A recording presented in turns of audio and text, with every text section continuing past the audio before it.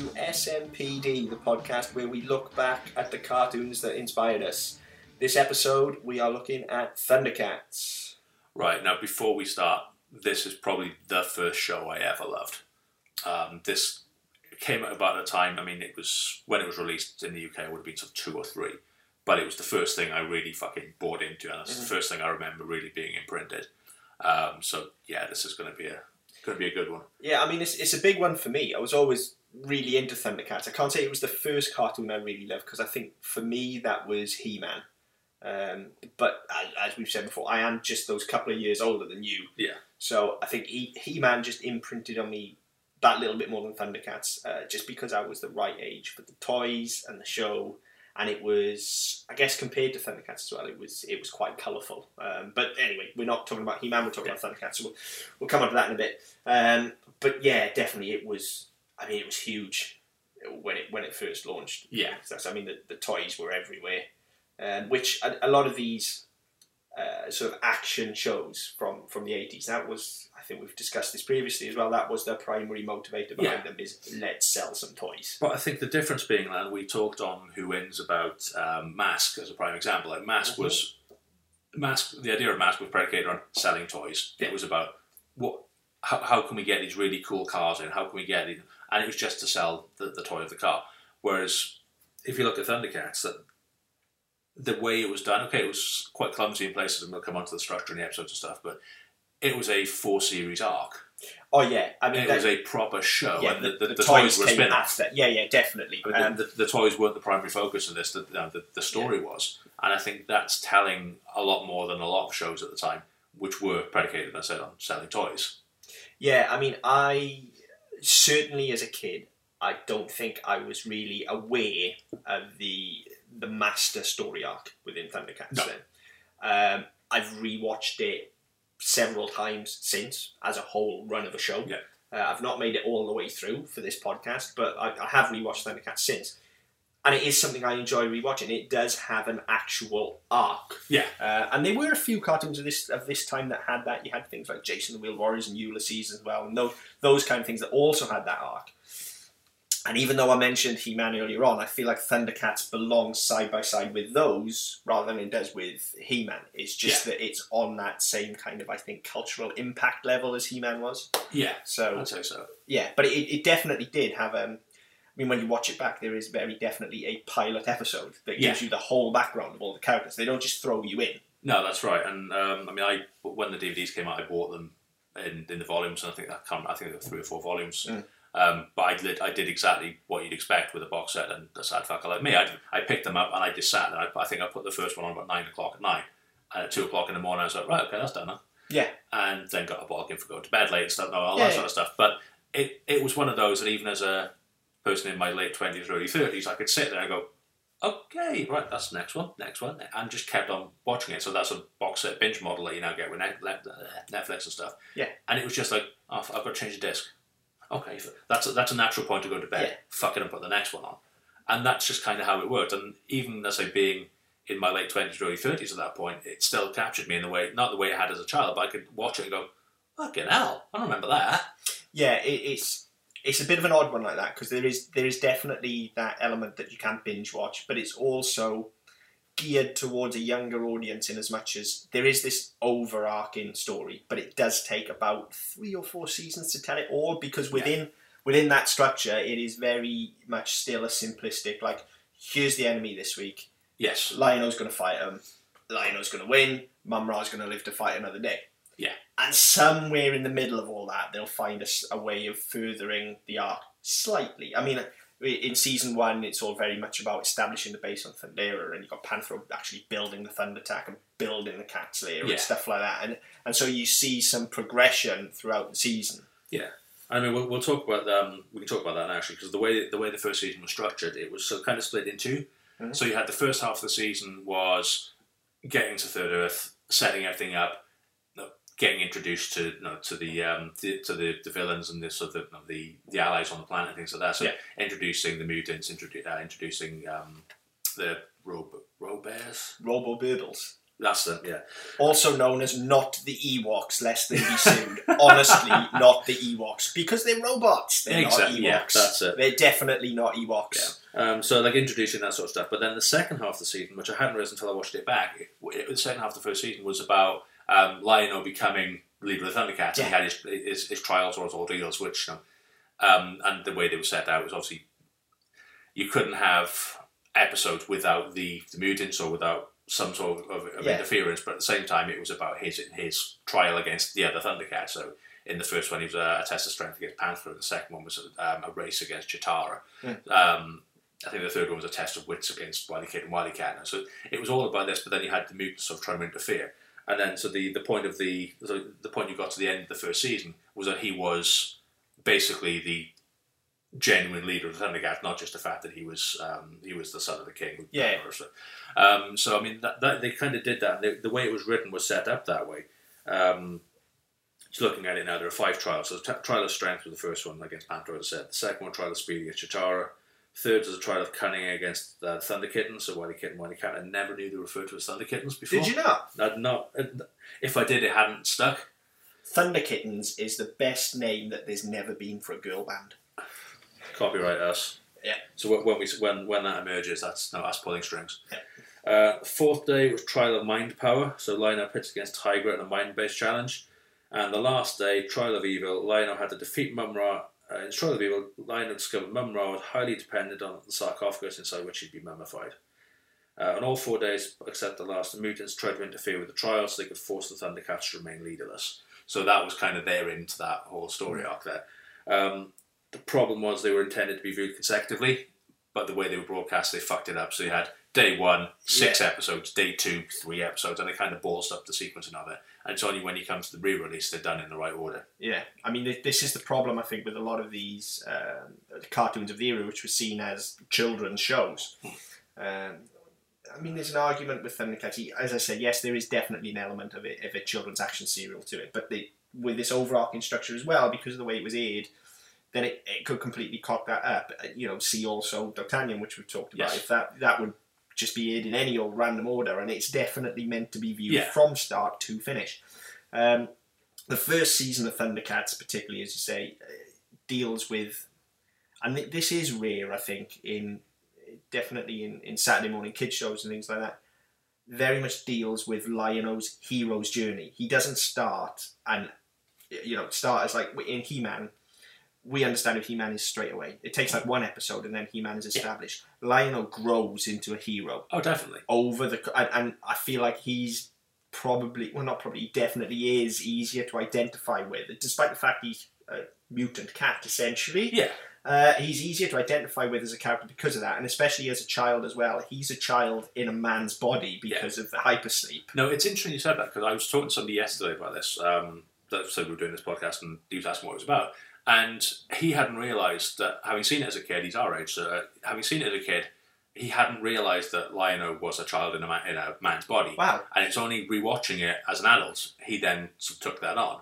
And it gave him a whole different reading of it. Yeah. Because as a child, it was just these anthropomorphized cat human things that were fighting against evil. Mm. And he hadn't picked that part of the story up. So it was interesting for them to then go back to it. Again, it's that duality, like that is there. As a child, you're watching it and you're like, yeah, Lion-O's got the cool sword and Snarf is cute and funny. And there's a tank and a fucking... Yeah. So you're watching it on that level. Yeah. But watching it back, there is a lot more there. And not just to Lion-O's character either. There's also like the relationships within the Thundercats themselves. You can see sort of Tigra as the actual natural leader of the group. Yeah. Just kind of, and he's always just that little bit standoffish with Lion-O because of it. He's never an arsehole. He understands the hierarchy of command, but he's clearly the right person to lead the group. Yeah, and it's kind of what we had this conversation when we did an episode about Ninja Turtles, when we did on Who Wins.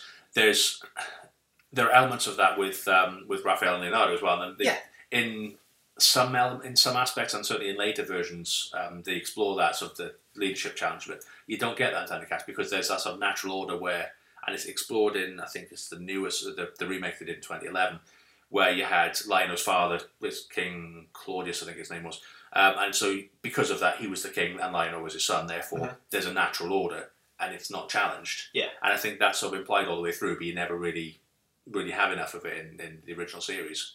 Yeah, and I think there's, even though there is the challenge there, it's always more of a, it is almost fatherly between the two of them. It's almost like, I know better than you, so listen to me. Yeah. Essentially, because the whole, especially for the first couple of seasons, the whole arc amongst the entire group, including Snarf, who is actually supposed to be the nanny, yes, and the kittens, is all about, let's protect Lionel. Yeah. Not let's follow him, let's protect Lionel, let's let him grow. Let him develop, let him evolve. Yeah, exactly. Yeah. And it's all about defending the leader and letting him grow. And that's it. And I think, if you look at the characters and the way this is said, and we'll jump around quite a lot on this one, I imagine, but if you look at the characters, say, Tiger's kind of fatherly, kind of paternal. He definitely is, yeah. Chitara's kind of a cross between the mother and the cool aunt. Yeah, yeah. Because she gives him a bit of freedom, gives him a bit of rope, but then kicks his ass when he gets it wrong. Yeah. And Panther is kind of like the very cool older brother or cousin who will just lead him astray, and he's always there when if he gets into shit. Yeah, he's shit goes down. He's sorting it out. That's it. That's it. And I mean, that was, if you look at that as a sort of family dynamic, which is kind of the way it was. They definitely are a family. Yeah, and to the point where you've got the older siblings in Kit and Kat. Yeah, you've got that you've got that support structure, which it's not organic because of the way it's written, the way it's on paper, the fact that they are entirely separate. It's interesting to see the way that group dynamic kind of came about and the way it does present itself. Yeah. And I don't know how intentional that was or how it just sort of evolved as the characters developed. I think it's got to be entirely intentional from day one. It's so integral to the show. I mean, undoubtedly it grew with the show, but it is very clear. All of those characters have a very clear role in the hierarchy. We haven't talked about him yet, but then even when you look at Jaga as the mentor, essentially, not an Obi-Wan, copyright reasons, not Obi-Wan Kenobi, not at all, absolutely in no way, no, not a Force ghost. But still, he's there for a very specific reason, and they do that very well throughout the whole show. The writing is such that everybody has a purpose. Yeah, and it is. Yes, it's a silly show about mutant cats fighting other mutants on an alien planet with robot teddy bears and a giant tank and a sword that grows in size. Yeah. And yes, it's silly, but they take it so fucking seriously. And you can see that, and that's why it endures. But I think that's it. I mean, I think the danger could have been... you could have very easily taken this to a sort of slapsticky level where you have this sword that grows when he's in trouble. No, it's not at all phallic and all the rest. Oh no, he's not at all getting an erection. And it's you have this very obvious these are very obvious relationships, and then this slightly seedy, seemingly eerie relationship between a much older man and a man cub. There could have been, and there have been in other shows that parodied it. Things like when Family Guy looked at things like that. It would have been very easy to make it sort of a very self-aware parody and to make it quite knowing, to have these sort of little winks and nods. But they didn't do it. They played it straight off the bat. Yeah, everything is played 100% straight. Yeah, it was completely down the line, completely down the middle, and because of that, it did open itself up to a lot of mockery. But at the same time, if it didn't take itself seriously, I think it wouldn't have lasted. No, it would be He-Man if it didn't take itself seriously. Yeah, it would. It would be cartoony. And it's not. It's so fucking earnest. It's ridiculously earnest when you watch it. They really are taking it seriously. I'd say so. And as I said, I will come on to many other shows on this podcast where that wasn't the case, and it becomes very tongue in cheek and very not. And I think it's a big part of the reason why it's never actually been handled in live action. Yeah, because it is so earnest that I don't think in live action you could do something that silly and take it that seriously and let it fly. You get away with it by virtue of removing yourself slightly through the animation, I think. Yes. And I don't think that would fly in live action. No, I don't. I mean, I have issues with a lot of the stuff that's being done as live action now, that people are effectively just cashing in on the fact they haven't got an original idea. And I think that possibly that, as I said, this is a show which wouldn't translate to that. I mean, you could do something like He-Man as live action. Yes. Because you just make it silly. Yeah. It's Thor. Look, let's call it what it is. The Thor films are He-Man films. Yeah, exactly. They absolutely are. Yeah. Okay, so it's that. You just make it... you play it tongue in cheek and you make it silly. That was the mistake the first Masters of the Universe film made. It took itself seriously. Yeah. You can't do that. No, that's right. Transformers understood that straight away. Yeah. The first one. They've now got to a point where they are taking themselves seriously, and they've got progressively worse as they've gone on for that reason. Yeah, that's right. But the first one did not take itself seriously at all. And it worked because of it. Yeah. So yeah, I think you're right. And I think, about say, trying to recreate something like this as live action, I don't think it would. And I think that you'd be so distracted by the representation of the characters as well. Yeah, definitely. Because I mean, how they would design the characters in such a way that you wouldn't look at them and go, yeah, he just looks like a twat. Yeah, you'd have to adapt those costumes and stuff like that. But things like that. But even like the faces and the way you present that, I don't think. True. Yeah. Because they are anthropomorphized cats. I can never say that word properly, so apologies for anybody listening who thinks I'm a dickhead. I am, but not for that reason. Call them mutants. I've been doing it for a reason. But yeah, the trying to depict that in a way that doesn't look very obviously CG and very out of place, or doesn't look like the Cowardly Lion from Wizard of Oz, where you've just got basically a plastic nose on a face. It's not going to look right, and it's going to detract from what you're actually viewing and how you engage with that character and engage with that story. And I think for that reason, it's possibly for the best they haven't tried to go down that route. I mean, when they rebooted in 2011, they did a sort of an anime-looking CG effort, which didn't look that bad. I've not seen. I love the look of it. I've never watched it. I've seen some snippets of it. Yeah, same here. I think it looks fantastic. Yeah. I think the redesign of the characters is excellent.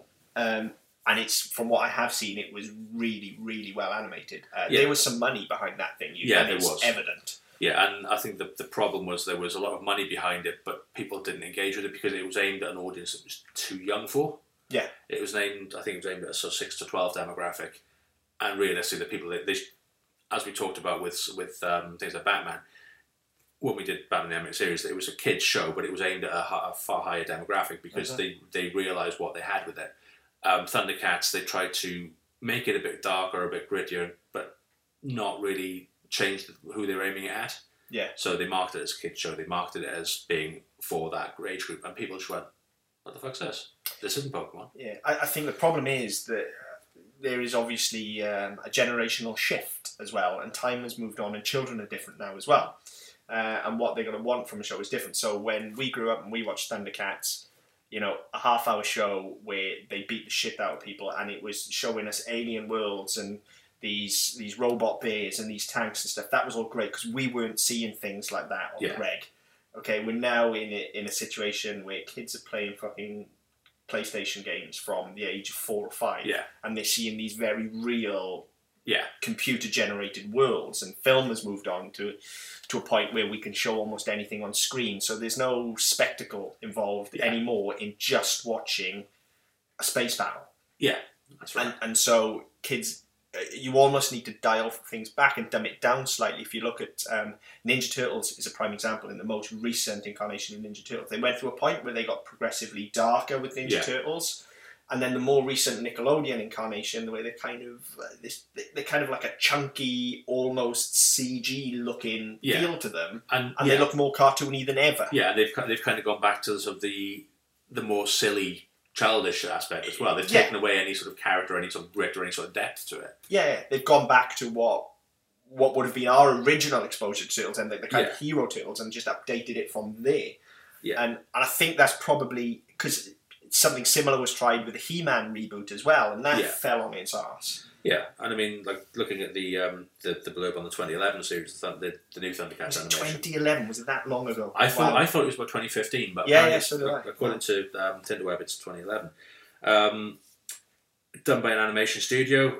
As I said, a lot of money, a lot of effort went into it. They brought back a lot of the voice cast as well. It was mostly original cast.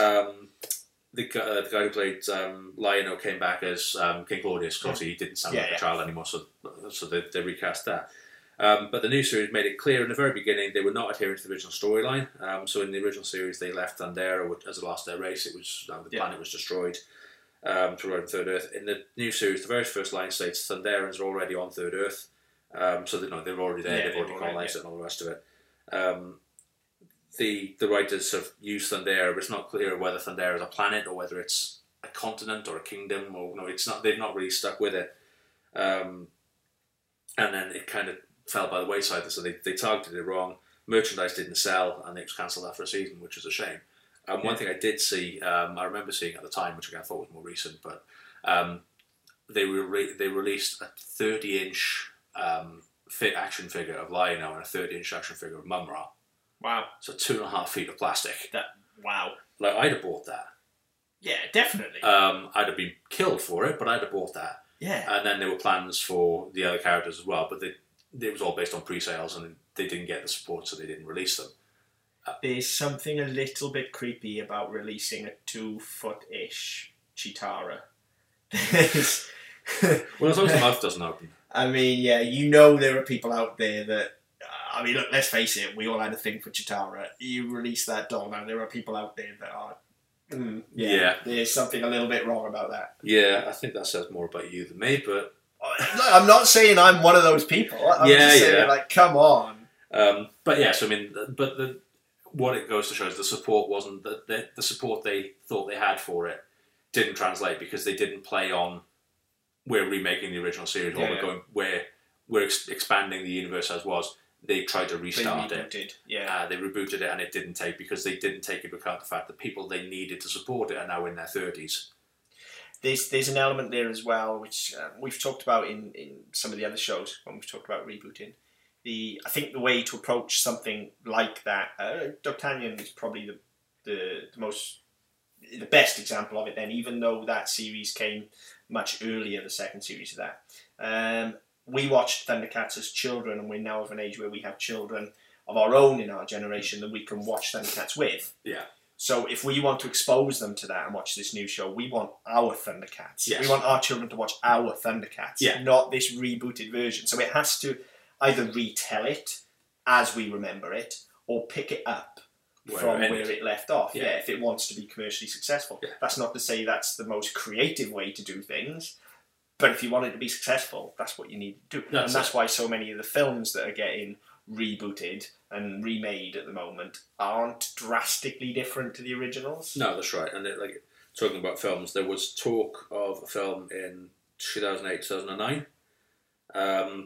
In 2008, 2009, Warner Brothers was in the process of creating a CGI animated film based on the original series. The original story, expanding on the events of the first episode, and the film's concept artwork contained the main character Lion-O in 3 locations. A 2-minute test scene was filmed and presented to Warner Brothers, where the movie put on indefinite hold, likely due to the critical and commercial failure of Speed Racer at the same time. So there was talk of doing it. They were seriously investing in doing it, and then balls up Speed Racer effectively. So it was going to be like a live-action CG hybrid, like Speed Racer. Because see, again, I don't. I'm not sure. It says creating a CGI animated film, so I mean, maybe they were looking at. Look, if you give me a fully animated CG Thundercats film now, then fuck you, take all my money. Yeah, I'm there. Like, you can have it all. That's it. I mean, I said this show was my childhood. Yeah. So I mean, I'm fucking there. And commercially was the reason they didn't do it, and I think the quote-unquote failure of the 2011 series would kind of support that. Yeah. To a point where they say, well, hang on, there's not an appetite for it. And I think that's not necessarily true. I think that there would be an appetite for it, but they'd have to play it in the way we were just talking about, where the appeal needs to be. And it's not trying to appeal to a whole new generation of fans on merit. It's going to be, okay, well, your parents like this, so we're going to kind of expose you to what we expose them to, just slightly update it and make it look a bit cooler and a bit more modern. And as I said, the artwork and the animation for the 2011 reboot was fucking amazing. Oh yeah, I'd have, if I saw that now, I'd be looking at it thinking, fucking hell, they've done some work on that, and I'd sit down and watch that. And I mean, I think that's where they kind of went wrong with it. And I think if they were to do a film version of that, but telling the story that I want to see, yeah, again, I'm there. Oh yeah, totally. There is definitely a market for it. Thundercats is one of those shows. I mean, there'll be many shows we talk about on this podcast. We've done some already, things like D'Artagnan and things like Animaniacs, where people have kind of forgotten about them until you mention it. When you say to somebody, D'Artagnan and the Three Musketeers, okay, oh yeah, I remember that. Everybody, if you ask anybody to name a cartoon from their childhood, like if we're playing Family Fortunes, Thundercats is in the top 3. Yeah. From anybody. I think if you're around about your 30s to mid-30s now, regardless of gender or background, Thundercats is it. Name one, Thundercats. Absolutely. And I think straight away. I mean, we talked about Inspector Gadget in the first episode we did, and it's talked about how it's sort of become culturally appropriate, and now it's at a point where it's accepted that people will remember, and people might not remember the ins and outs of it, but they will remember the dude in the grey trench coat and the hat with the fucking helicopter in it, and the sending arms and all the rest of it. So I think Thundercats had more of an impact on that, because people will remember characters, and they will remember things like the Sword of Omens, and they'll remember the tank and shit like that. And then you talk, you get into it, you talk, the fucking toy line. I had all the figures, didn't have the cat sled, didn't have the tank, because I had Ghostbusters as well. And there was one or the other in terms of cost and things like that. But the way the toys were constructed, now, okay, the Thunder Tank was a bit thicker, a bit taller, because you need to get the figures in. Yeah. So it wasn't as streamlined as it was on screen, but they fucking done that. It's the Thunder Tank. It's Thunder Tank, yeah. I mean, like, if you gave me an adult-sized, reasonably decent quality Sword of Omens toy now, I'll buy it. Well, you look at... I will still buy it. You look at the fact that you can buy fucking lightsabers. I'd rather have the Sword of Omens than a lightsaber. But you can buy... I really would. You can buy a full-size lightsaber. Yeah. And people are now making them that they can actually... You can fucking fight with them. Yeah, they're strong enough, they're not going to snap off at the hilt. Yeah. Give me a Sword of Omens. Okay, maybe don't make it metal, because I'll kill some fucker with it. Yeah. It's got to be plastic. But some sort of plastic polymer, or some sort of something that... As long as it lights up. Yeah. Lights up. You don't necessarily want one that grows, because that's going to be a bit shitty in a bit now. No, but I think you want the hilt to come out. You need to press a button so the hilt pops the hilt out. can come out and it lights up. And it lights up. Yeah, absolutely. And definitely right. And I think that's where they've missed a trick. They haven't kept... There's a lot of merchandise about still. Lots of T-shirts and fucking things like that. Oh, well, I mean, the Thundercats logo is iconic. Yeah. And that is a big part of why the show is into it. The design of that logo specifically is like, you don't need to see the text, you don't need to see the characters. Yeah, you see that red and black. Yeah. You see the eye with the Thundercat logo in it. Yeah. Right. And I mean, I when we were in Australia, I used to see lots of markets and shit out there, but even you go to places that are very well stocked markets and they sell belts and things like that. Yeah. The fucking front and centre belt buckles are Batman and Thundercats. Well, it is that. I mean, it's very similar as well in the way it's used in the show. It is essentially the bat signal. It is that iconic. That's you see that, it instantly says to you, Thundercats. You know exactly what it is. Absolutely. And I think the fact that has endured so well, it kind of gives rise to the fact there is still a desire for it. There's still an appetite for this show. It definitely these stories. Is. And it goes, and it's an appetite past nostalgia. We don't want to see more of it for nostalgic reasons. We want to see more of it because it's fucking good. Well, that's it. And we'll go back to the structure of it then. I mean, the first season was very much a first season, and it was all about setting Lion up as the actual leader of the Thundercats, not just the fact that he was there. Mm-hmm. But then you looked at the way they constructed it. Thundercats Ho, which was not the fucking first film I ever that blew my sweet. That it fits in. It has a place in the timeline. Yeah. So you finish the first season, and Lion-O is now the anointed leader of the Thundercats. Yeah. You have this movie where they have more Thunderans. You've got Link, Sora, Bengali, and the other one. His name I can't remember. Don't really want to fuck the other one, but yeah. The other one was name I can't remember. So you introduce new characters, and it explored more of sort of the history of Jaga and Groon and things like that. So it fit in, and then the second season picks up where that finished off. So the series returns. It's revealed that Mum-Ra survived. Doesn't say how, but Mum-Ra, the ever living. Yeah. But that's all you need. But we'll come on to that in a second, because that's the way that character's done. But the first episode of season 2 is Mum-Ra lives. Yeah. And you come straight back into fucking hell. Now this is going to go on. So this then sets up the next 3 seasons, and it sets it up from this point all the way through to the end of the show. So the way it's set up is that the season begins with a 5-part miniseries. It's a 5-part story, the same way the season 1 should have finished with day 1, 2, 3, 4, 5 of Lion's Trials. This then sets up 5 episodes to start each season, and then you go into story of the week and all the rest of it. But then those 5 episodes then go into your continuity for the rest of your season, and that's done the whole way it did, the whole way the show was set up. So I mean, in the case of season 2, you debuted the Lunatics, which you hadn't had in season 1. In season 3, you had you started off with Thundercats, so they transformed into children, and then the whole point is that Mum-Ra recreates Thundera, he makes new Thundera, and then they go looking to plunder it. And then season 3 was my favourite, actually, not because of the Thundercats, but I thought that was a bit shit, but the fact that you then have more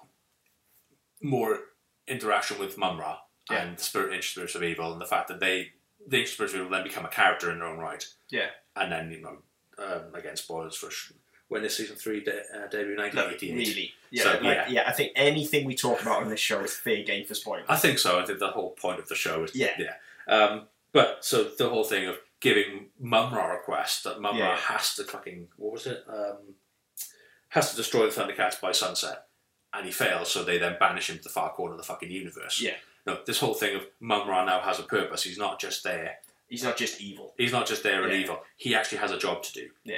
No, you have to go and fucking find the Book of Omens. You have to destroy the Thundercats.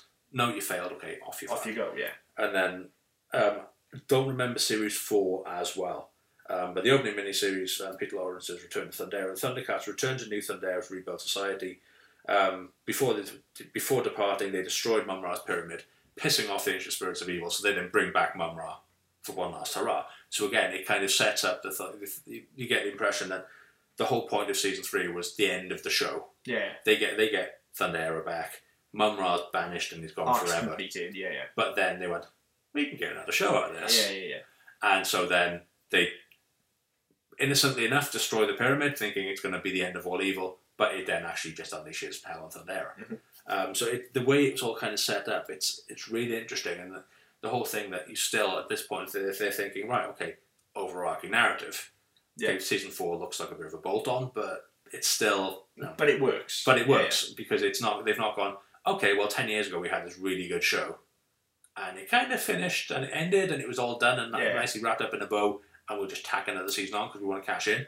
They kind of just ran with it and went, yeah, fuck it, let's put another series in. Work, yeah. People want to see it. People don't want it to end, so let's run with it.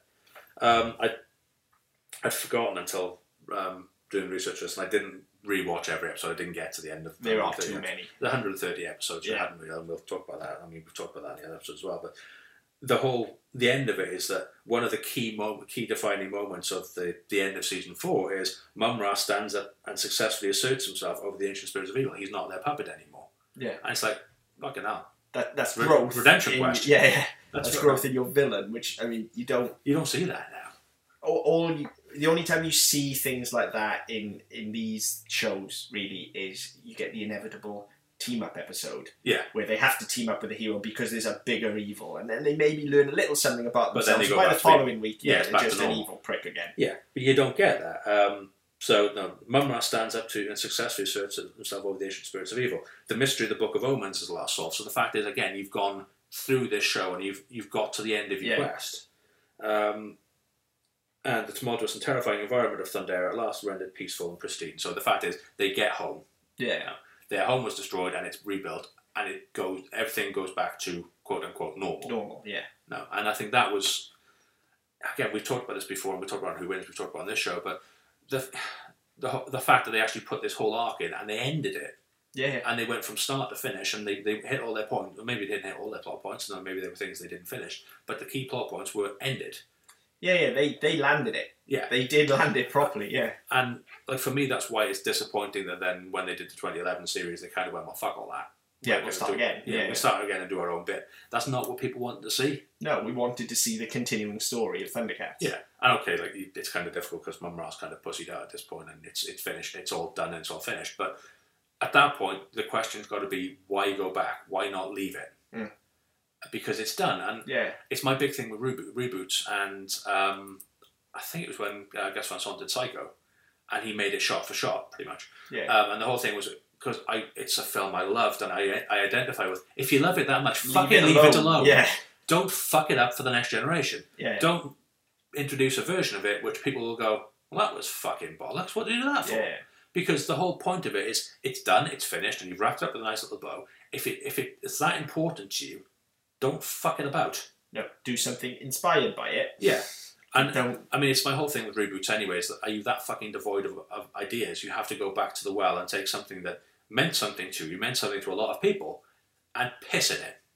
Yeah, I mean, it's just purely, as I said earlier on, it's purely for commercial value. That is the whole thing. It's like, our generation liked it, so now we'll sell it to the generation below us, knowing that we'll go and watch it. Yeah, but it's not. But the whole point of it is, or the whole failing of it, is that the next generation don't give a fuck. No, because it's not in their wheelhouse. And we talked about on the last one, my brother's D'Artagnan one.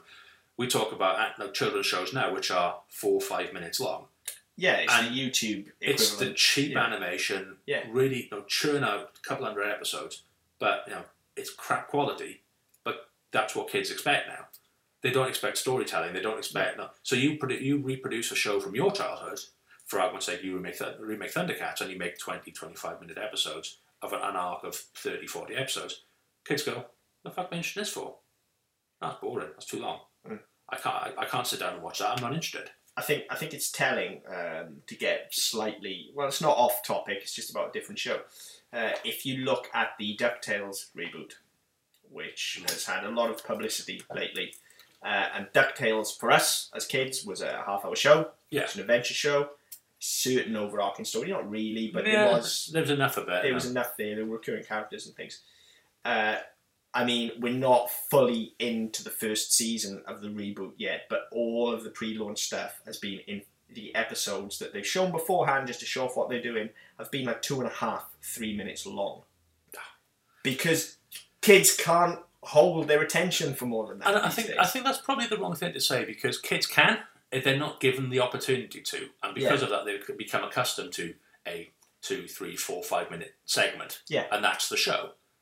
Whereas, like, we talk about Animaniacs, and any one of those stories in an Animaniacs episode, and we are getting off point a bit, but any one of those could have been an episode in its own right. Yeah. But you put 3 or 4 of them together.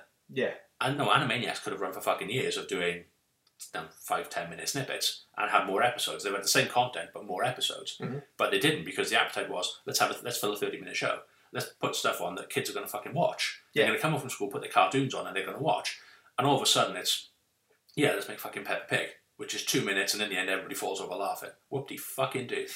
You know, as you may guess from this show, and there will be several rants about Peppa Pig, I fucking hate Peppa Pig. Possibly because I've been so exposed to it, but possibly because the guy who made it put very little effort into it. Just sold the fucking company for $2 billion.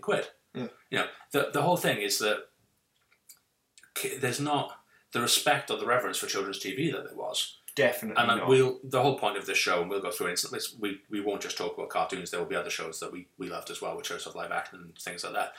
But the whole point is that when our kids are our age, what are they going to look back on? Yeah. Yeah. Are you really telling me that they're going to look back on something like something like Peppa Pig with the same fondness or the same nostalgia, or the same respect and reverence that we're looking back at things like He-Man and Thundercats and Batman? Because where's your story arc? That mythology is not there. No, that's the thing. The mythology isn't there for it. Like we as children bought into these stories and worlds and mythologies and characters. Yeah. And you don't get that in a throwaway 5-minute cartoon. And the thing is, it's not just TV as well. I mean, you look at sort of the way society's evolved. You look at the Greeks and their storytelling, the Romans and their storytelling, the Norse and all the mythology and everything there. There are traditions, and you had oral traditions when those stories were passed down. Then, with the introduction of the printing press, things were written and you had books.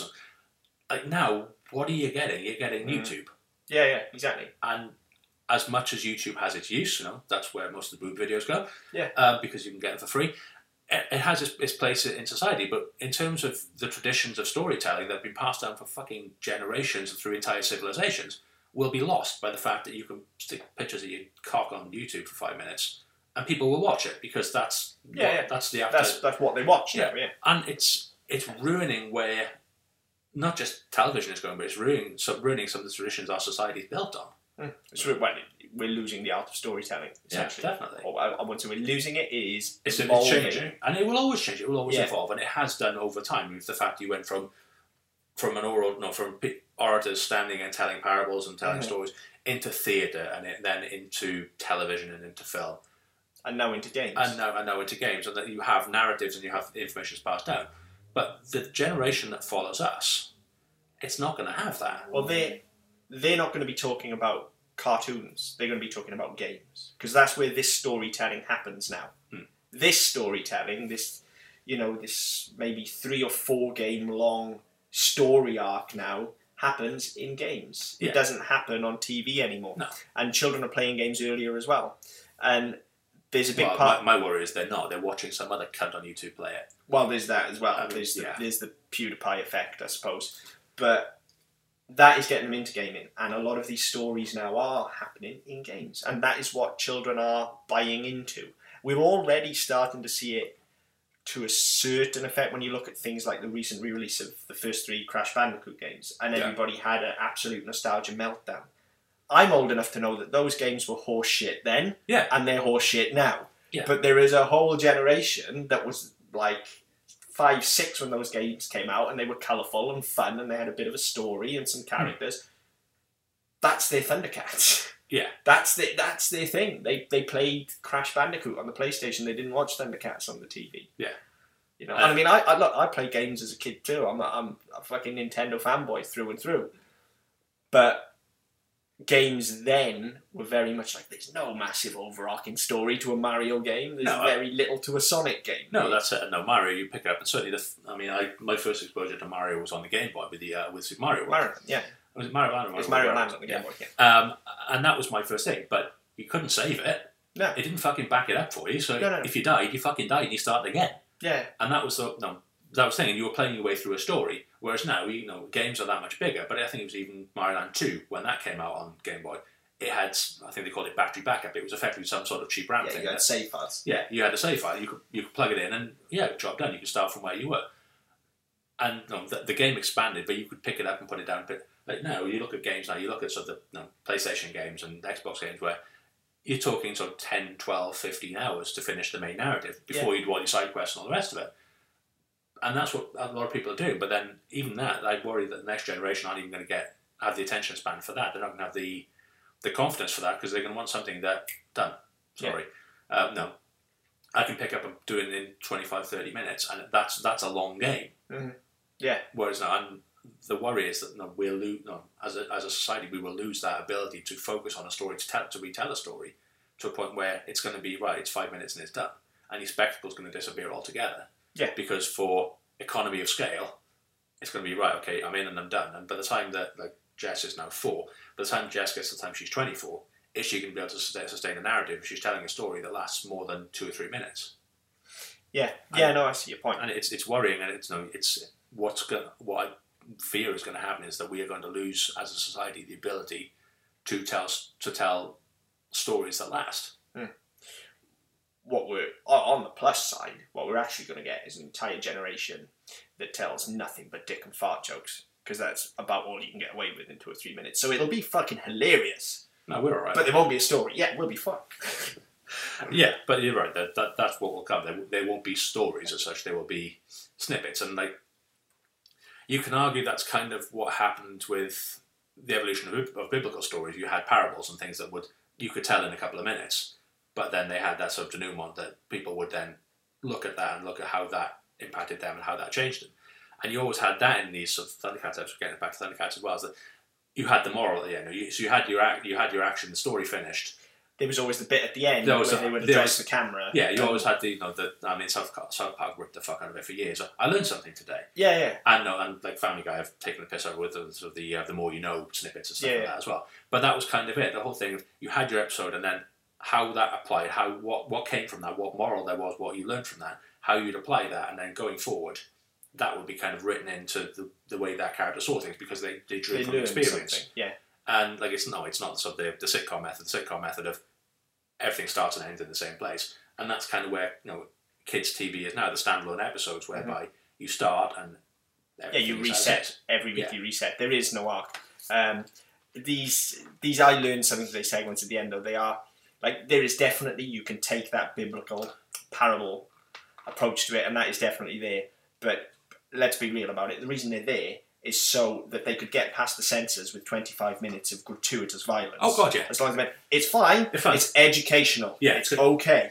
At the end of it, they evolved. That's it. At the end of it, the character has learned something. They've evolved, and their moral code has been improved. It's totally fine to fight with swords. Yeah, as long as you learn something. Yes. what you generally learn is ow. Yeah, but you learn something. I mean, I learned a lesson from the Sword of Omens myself. I mean, I remember going to St. David's Day 1 year in school, and I took my Sword of Omens. Only kid that went with the Sword of Omens. Cock. Right? Okay. Why I did it, I don't know. I deserve everything I got. Right? I should not. Everybody else had a cheap-ass plastic sword. Billy Big Balls over here has to take in the Sword of Omens, right?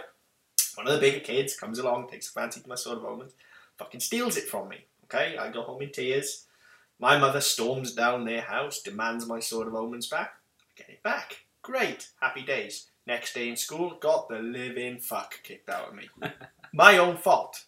My own fault. I learned a lesson from that.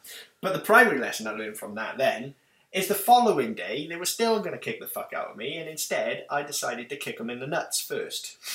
That day, I learned how to stand up to a bully. Yeah, but you learned. That's the thing. Yeah. And I think that's very, as a story, it's a little on the nose, but it kind of sets the point. Yeah. It's that there is. What I'm saying is, violence can teach you things. Absolutely, you learn from it, and so did they. Yeah. They learned don't steal from people because they'll kick you in the nuts. Yeah. Now there's a cause and effect. There's a punishment to it. Now you if you track it through, the cause and effect. You took your sword. Somebody took it. Yeah. Now don't be flash. Don't show off. Etc. Yeah. Now you then get it back. Through not through your own means. You get it back. You get the fuck kicked out of you. Cause effect. Yeah. Following day, you've learned. Yeah. Strike first, job done. Yeah. And there's a learning progression for that. So as you said, violence as a tool. Yeah. To get to that moral point. So yeah, I mean, but for going massively off point from Thundercats, I know, but the Sword of Omens was in the story. Come on.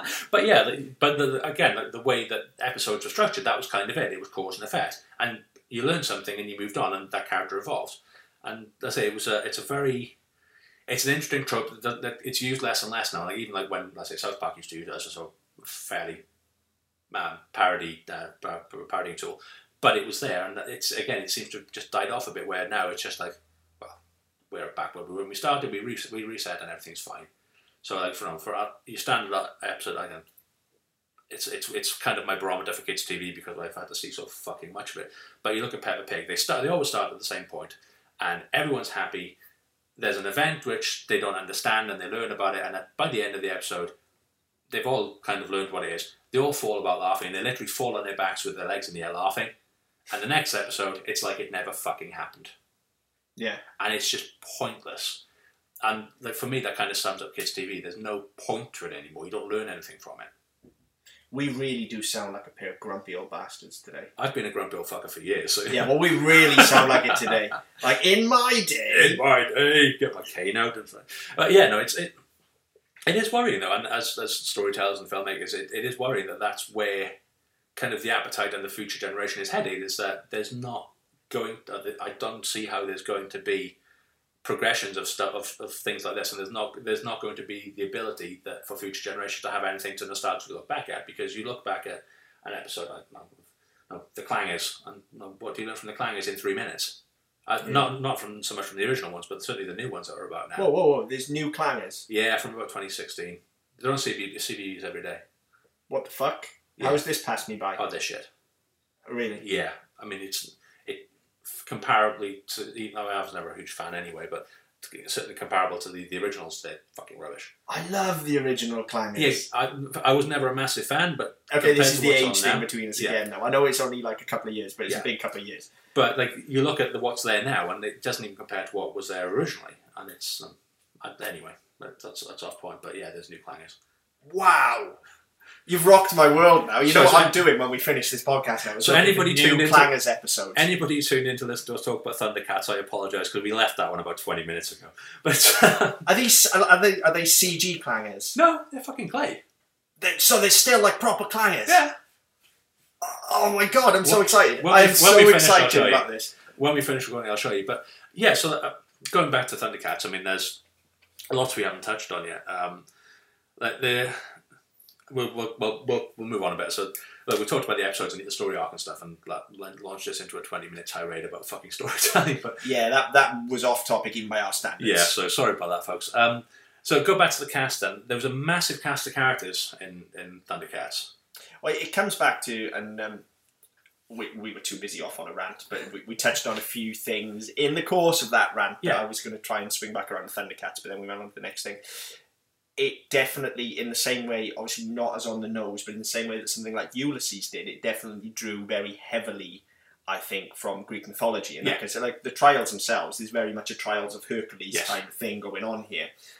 And it does take a lot of those character tropes and just knit them all in together. So there is a massive cast with everybody playing their own individual... Yeah. There's a massive cast of characters, and so the whole host of things. I hadn't realised how many members of the cast, of the voice cast, do you think there actually were?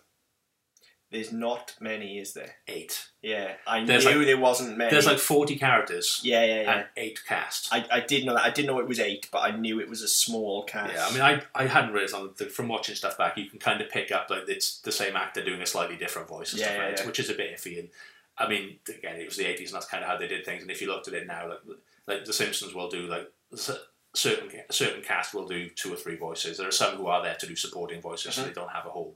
Like, you don't see Nancy Cartwright doing millions of characters. I think she does like 2 or 3. But you have your supporting cast. But in this, everybody, with the exception of actually even Larry Kenny, who did Lionel, he did Jackalman and Snarf as well. I did not realise he did Lionel and Snarf. Yeah. But then, I mean, Snarf's fucking easy, isn't it? Because you just rock it, Snarf, off you go.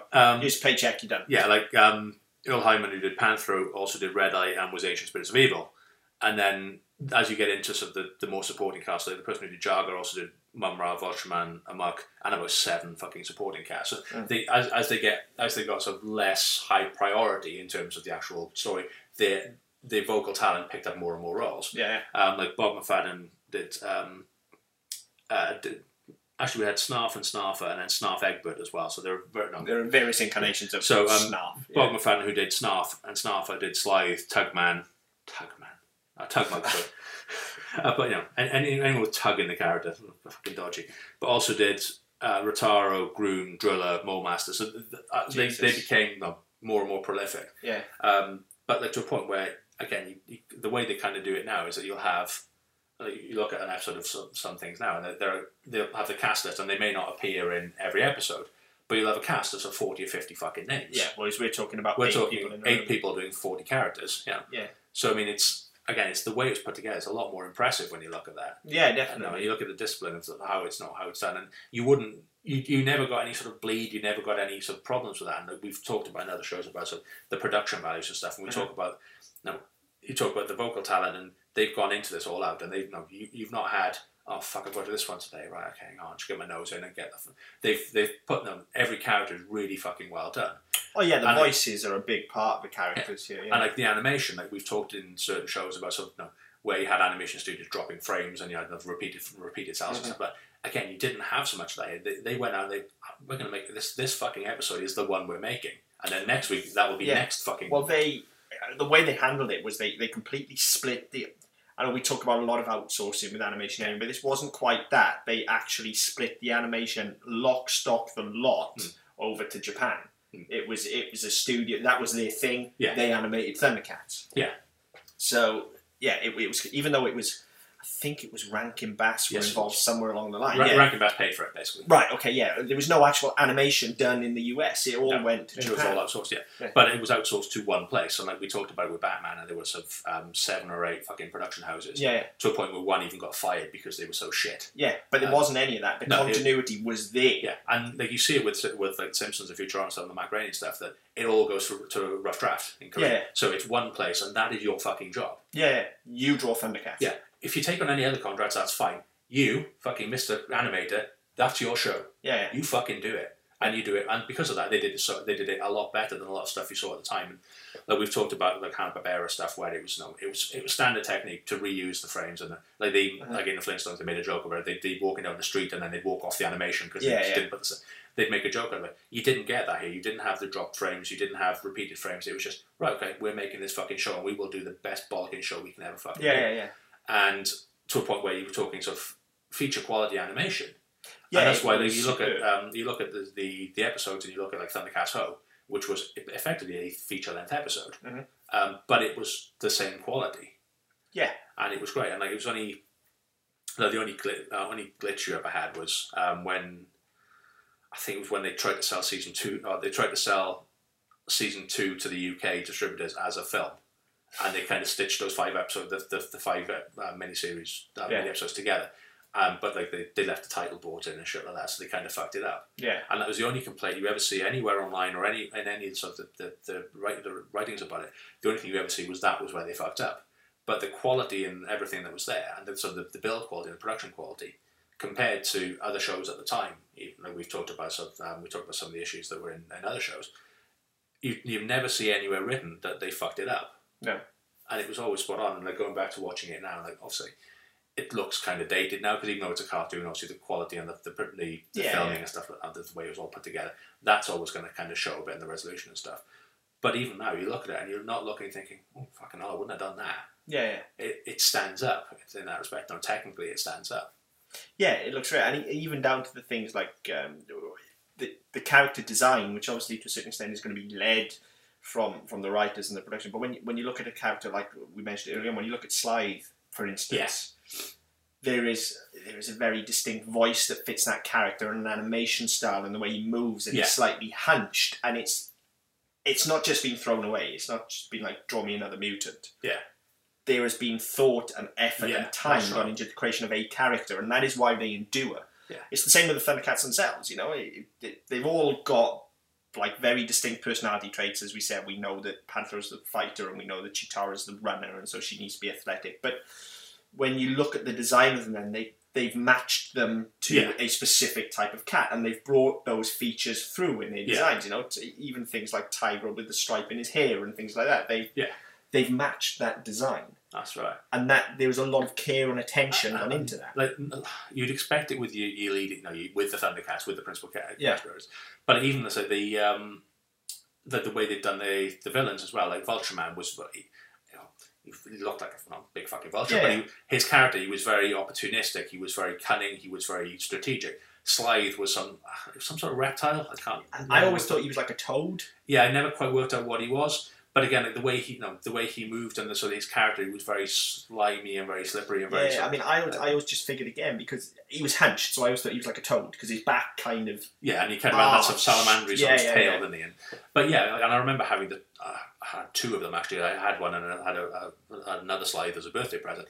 But the detail that went into the detail was on the cartoon, on the animation. Therefore, the detail was in the toy, and we'll go to the merchandise in a second. But like that, there was a lot of care went into sort of designing those characters, and the only one I can't remember his name, and it was probably fucking really basic looking at the rest of them, but there was a hyena baboon sort of character. Yeah. And I can't remember his name, but I'll probably find it if I look at it. Oh, Monkey. Yeah, Monkey. Couldn't remember his name. Right, but Monkey, but again, and the voice, not just the character, the voice as well. Yeah, like he was absolutely perfect. Yeah, he had like a kind of chimpanzee. Yeah, and like kind of his, when he got angry, he used to beat his chest. Yeah, and he'd squeal and. Yeah, and like the toy, like even the toy, it was fairly standard. You had the toys. The right hand would hold a weapon of something. Yeah, and mace, didn't he? Didn't he have like a mace? He did have a mace, yeah. But you had the button on the back which would lift his arm up and down. They all had that, but the Thundercats all had their right hand would hold a weapon, their left hand was kind of open. Yeah. With the mutants and the villains, both hands could hold weapons. And the kind of I think it was only Monkey that did it, but when you did the button on the back, both arms worked, so the left one would go down the right arm. It's kind of that sort of monkeyish again.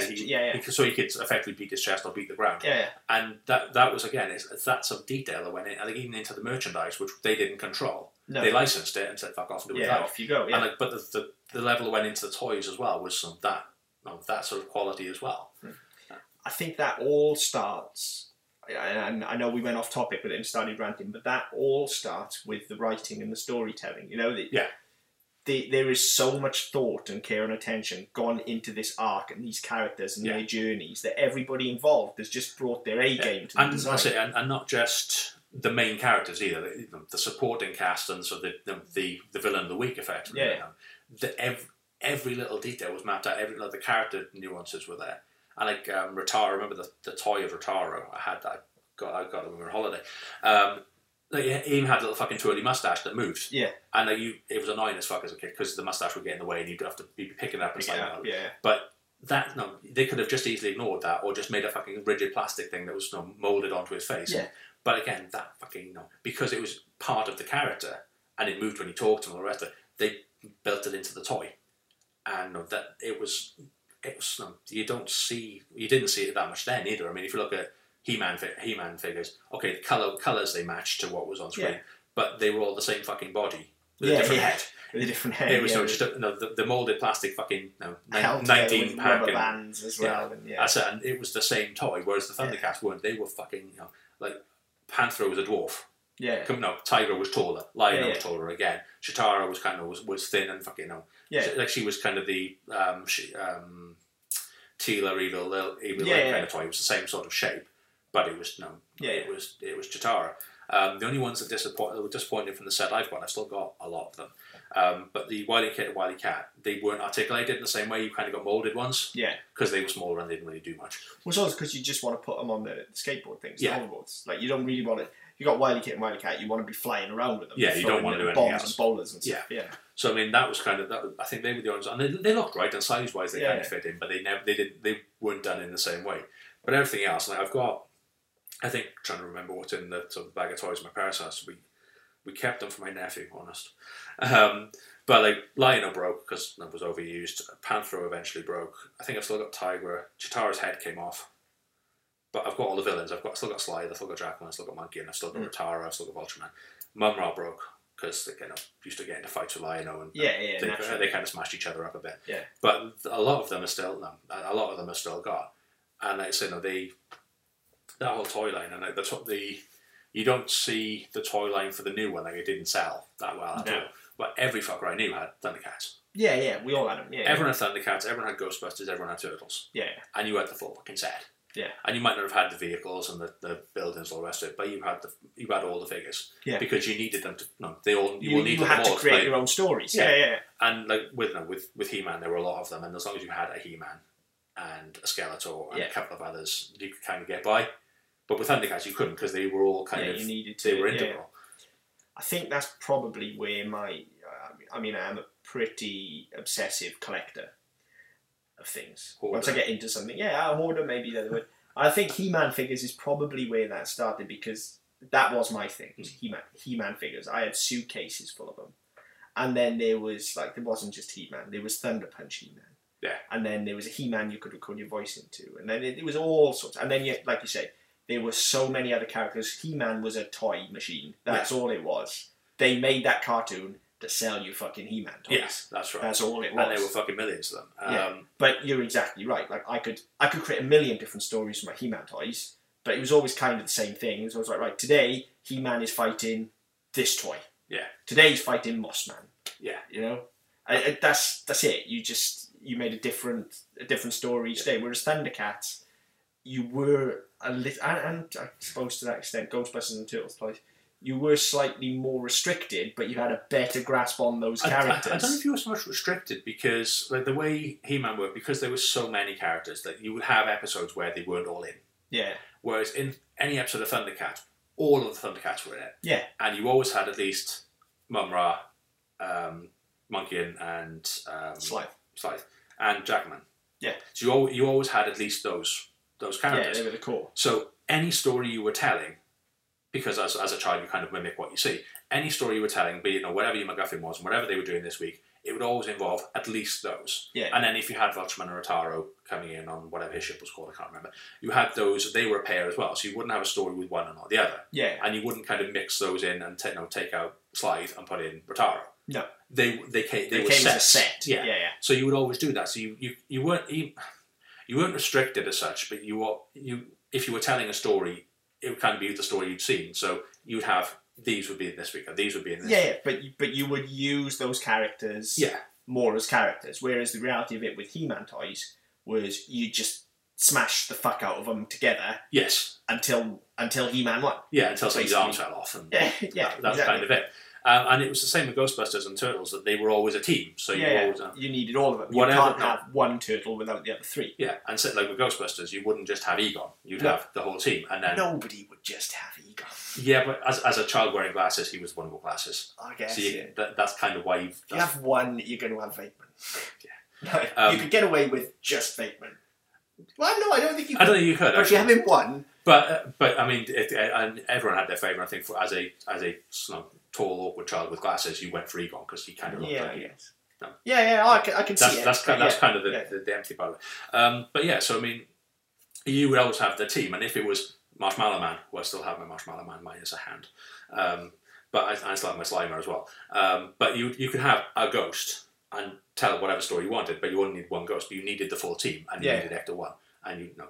And then with Turtles, you always had to have the 4. And I only ever had the 4, never had any of the Turtles villains. So then, like my He-Man figures and my Thundercats. So Turtles would just cross over. Yeah, it'd be a crossover episode with Turtles all of a sudden show up on Third Earth. Yeah, and I should have written those down because fucking hell.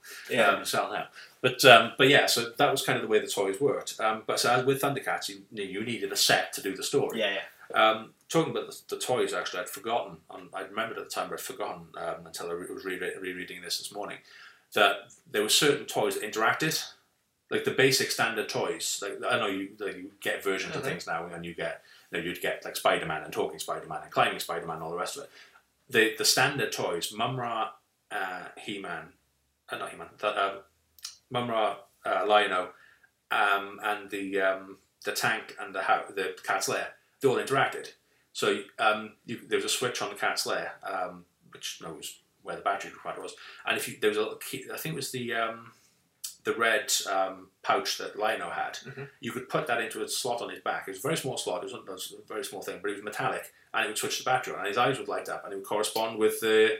I remember this. I was wondering where you were going with it. I'd forgotten all about it until this morning. I remember this. I remember it more with Mumra than I do with Lion-O. The eyes light up. The eyes light up, yeah. There was a red lights behind his eyes, and same with Mumra, and it lit up. When it was turned, the cat's lair was turned on, it would correspond. Yeah. I have no fucking idea how it worked. Yeah, I remember this. I have a very vague recollection, but now you're saying it, I have a very vivid memory of Mumra's eyes lighting up. And I never knew why. Because I never had the cat's lair. I only had the figures. Yeah. But I remember it was all fucking. Yeah. And again, you didn't get a lot of that at the time. No. And so to have more than one doing it, and it was incredible. And again, it's that sort of detail on what they've gone into and gone, it's for the fans. If kids want to play with it, so let's give them something to play with. Yeah, and I think what all of this shows, and we to bring this all the way back around, is one of the first things we said about the show as well. Is what all of this shows is that even though it definitely had the right elements of a kid's show, it was talking to adults who were designing these things, even then at the time. Yeah. It's not just talking to us now, retroactively looking back at it. Yeah. We're not just enjoying it on an adult level now. People were enjoying it on an adult level then. Yeah. They could see the story behind it. Yeah. And that has obviously endured. That's right. And I mean, I think that we were talking about the toy lines, and that in the 80s, everything was about the toys. And I think Star Wars had a lot to do with that. The merchandising that came out of Star Wars was probably the biggest you'd ever sort of seen at that point. So any show in the 80s would have gone, right, okay, well, if they can do it, we'll make our characters and we'll sell versions of our toys. And I think that there was a very cynical attitude in terms of a lot of shows, things like we talked about, like Mask and stuff like that, where it was just churn out toys, toy after toy after toy. But this kind of didn't do that. And I think as you evolved into some slightly later shows like Ghostbusters and Turtles, they became less about the toys and more about the story again. Sure, yeah. It was tell a good story and people will want to buy the toys to then recreate their own stories. That's exactly the model here, isn't it? Yeah, and whereas things like Mask was like, okay, what toy isn't selling? We need to kind of make that more prominent in the next couple of episodes to kind of to boost it up. You never had that. It was tell a good story and people will want to buy the toys. Kids will want to be able to tell their own stories, so they will buy the toys to do that. And I think that seems to have endured a lot more in the shows that we're talking about. Now, and the shows that you see keep on coming back and keep being remade and re-shown are the ones that they were first and foremost telling a story. Definitely, and that is definitely the appeal here. And it was the appeal in D'Artagnan a couple of weeks ago when we talked about that as well. It's that story is first. Yeah, the story is king. If you can sell merchandise later on, fantastic. Yeah. Tell the fucking story. Yeah, and that's what. And a lot that you'll find that with a lot of shows we talk about. That's kind of the enduring appeal, and it's why we've sort of taken to them as adults. And I said there are things we'd have enjoyed as children that won't make sense to us now, and there are things which will make sense to us now that we would have gone completely over our heads at the time. But the fact is, there will be some very similar themes in the things we talk about, because as we go forward, a lot of these shows will be very similar. And there are some of the shows we'll talk about in the future from the 90s, which may not have necessarily the same appeal, like Animaniacs didn't have an overarching story arc when we did that. Different kind of show. Different kind of show, but there are still, if you look at that, there's still things that we can look at now that will appeal to us and things we looked at then. But so a lot of things will be fucking out the way the story told and what we can remember of a story. And then when we did D'Artagnan, the fact that we're remembering parts of a story that we saw 25 years ago, or there are bits that I remembered that you didn't have a story, and vice versa, that that we were a lot younger than we are now. Yeah.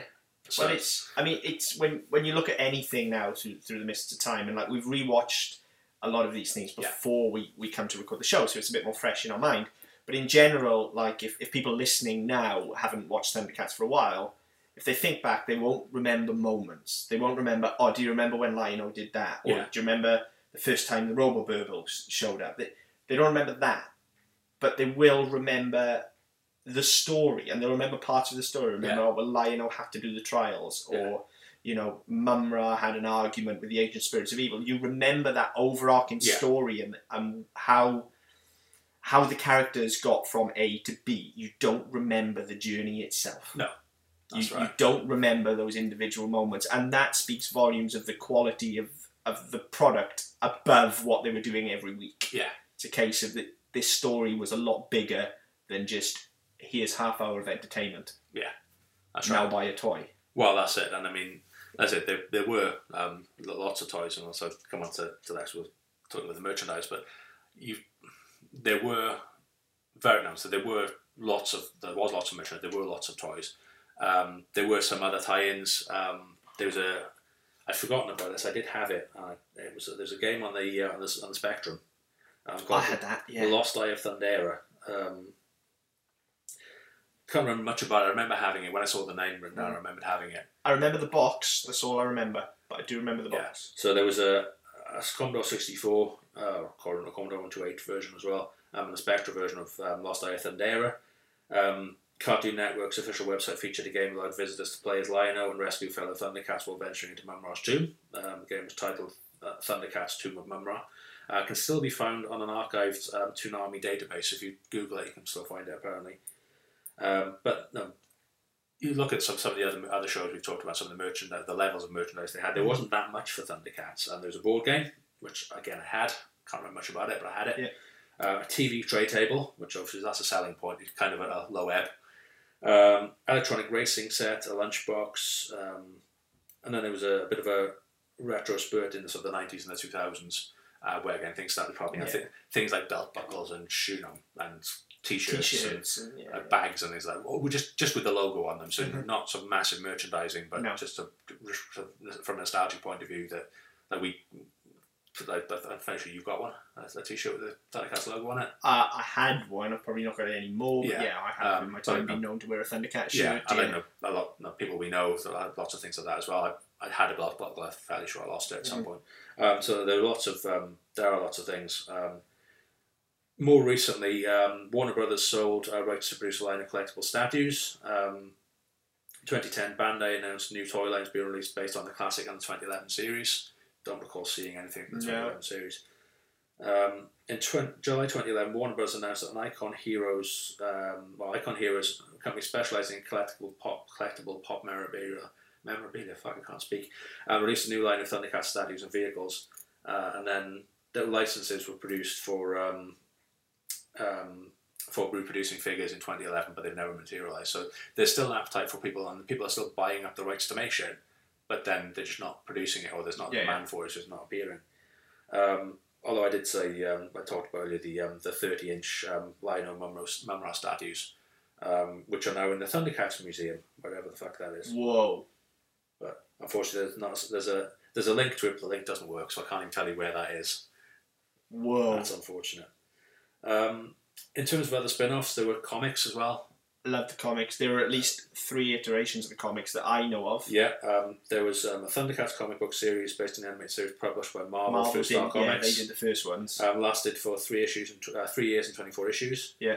A new series published by Marvel UK consisting of 129 issues. Yeah, and then 3 years. I think Wildstorm picked it up. Wildstorm picked it up in 2002.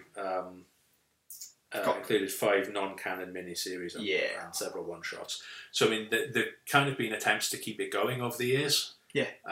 with various success. I mean, I knew there was a big comic run in the mid '80s. So I remember having some of them, but again, not masses of them. Yeah. Wasn't aware of the Wildstorm one later on. The Wildstorm ones are excellent. I've off topic. Yeah, I've got a load of them too. Yeah, cool. But yeah, so I mean, there's been an appetite to keep them going, and then I said there were films we've talked about, so some of the appetite to recreate things which didn't quite pan out. Just incidentally, in January 29, IGN named Thundercats the 49th best show of all time, or animated show of all time.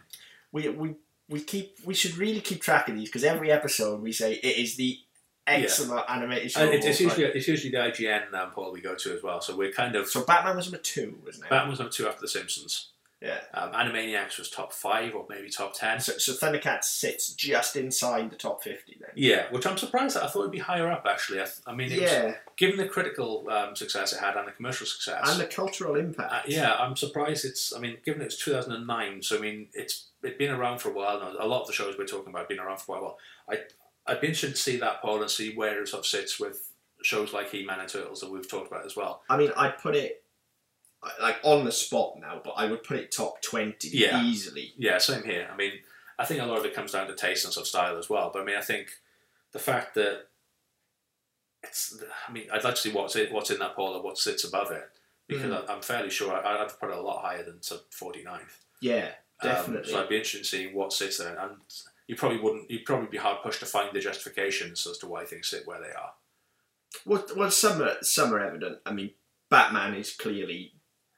It deserves its place there. Yeah, I can understand why The Simpsons is above it because of its cultural impact and its longevity and stuff like that. I would personally argue that Batman is a better show, but that's me and my baggage as well. Yeah, I mean, there's a discussion to be had there, but I mean, just in terms of the fact that IGN have placed it 49th, I'd be interested to see what the justification for placing it there as opposed to what placing other shows and what 50 and 48 are as well. Yeah, and like how they've scored it and how they've categorized and stuff like that. That's what I mean. Yeah. So yeah, but I mean, it was fairly well received. The 2011 series actually critically was panned, but a lot of the performances were very well received, and there were a lot of award nominations for the 2011 series. Okay. Actors in particular roles and ensemble cast. So the actual writing not so much, but there was a great degree of recognition for what they achieved. Just lastly, before we come on to before we wrap up. Were released and were home cinema releases of the videos over the years. DVD releases came in 2005 and 2006. There's a whole collection there's a whole collection release as well, which is available from most places.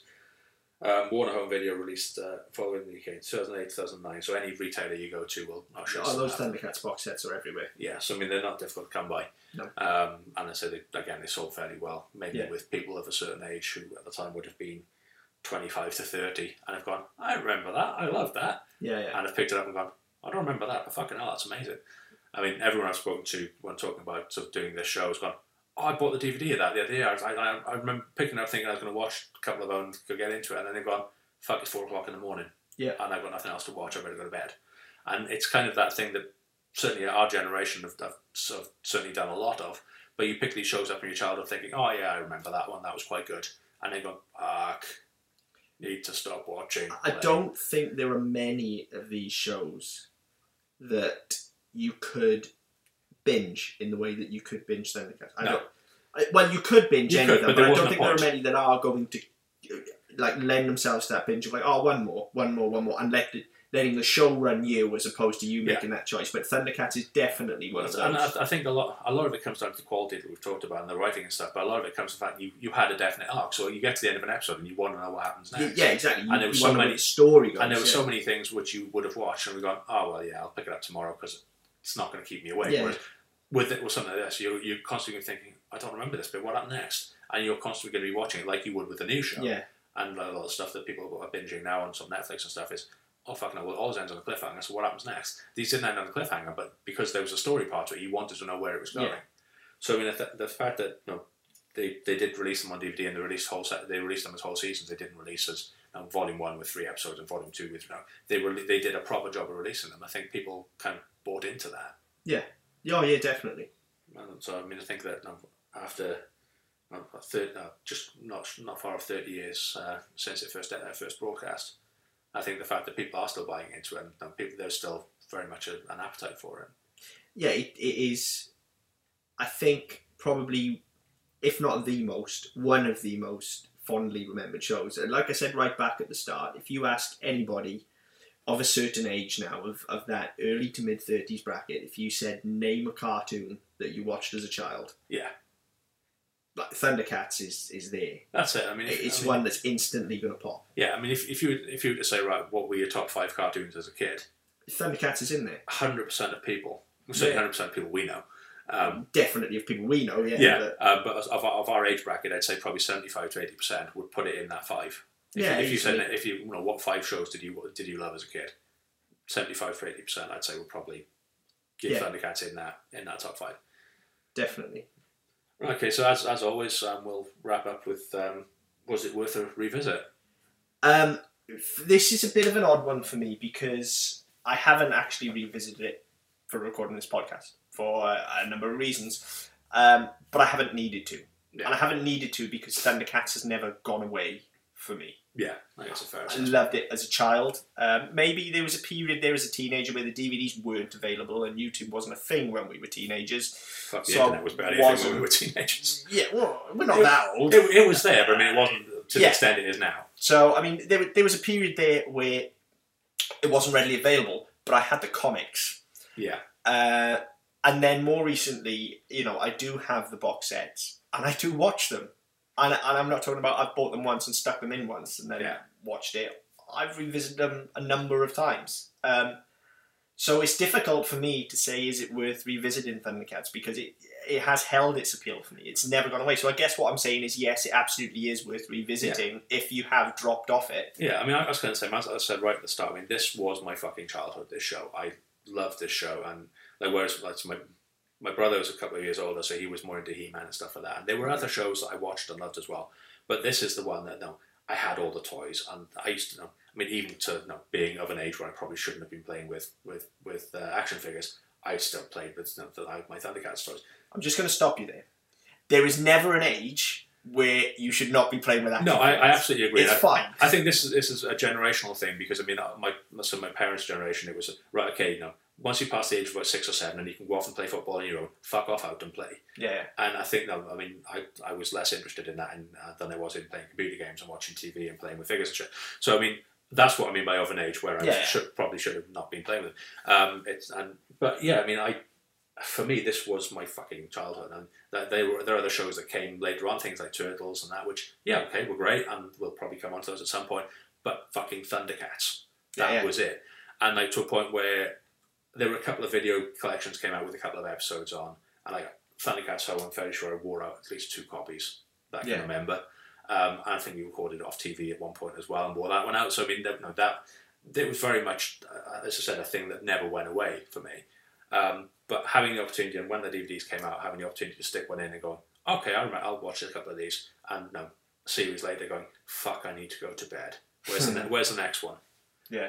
And just carrying on doing that, and having done that more than once, and then sort of coming back to this podcast and going, I'll probably watch a couple just to refresh my memory. Fuck, it's 4 o'clock in the morning, I need to go to bed because I've got to get up in an hour for work.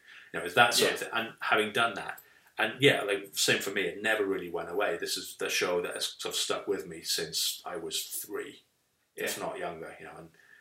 So I mean, I absolutely recommend it to anybody. And anybody who's fortunate enough to have not seen it and coming at it fresh. Wow, imagine you're in for a fucking treat. Imagine that. Yeah. And I mean, people say this with me with more adult shows, things like Breaking Bad. I wish I could go back to a time where I hadn't seen it and watch it again from the beginning. For me, this is Thundercats. If you've never seen it, you've got some watching ahead of you because and every second of it's going to be a fucking roller coaster. Yeah. So that's Thundercats in a very long nutshell. If you like what you've heard, obviously tell your friends. If you don't like what you've heard, tell your enemies because get them to listen to it. I mean, as we've said before, and if you want to talk about shows that you've loved in the past, by all means, drop us a line. Go to our website, ddpodcast.net, and you contact us through there. But until next time, Thundercats.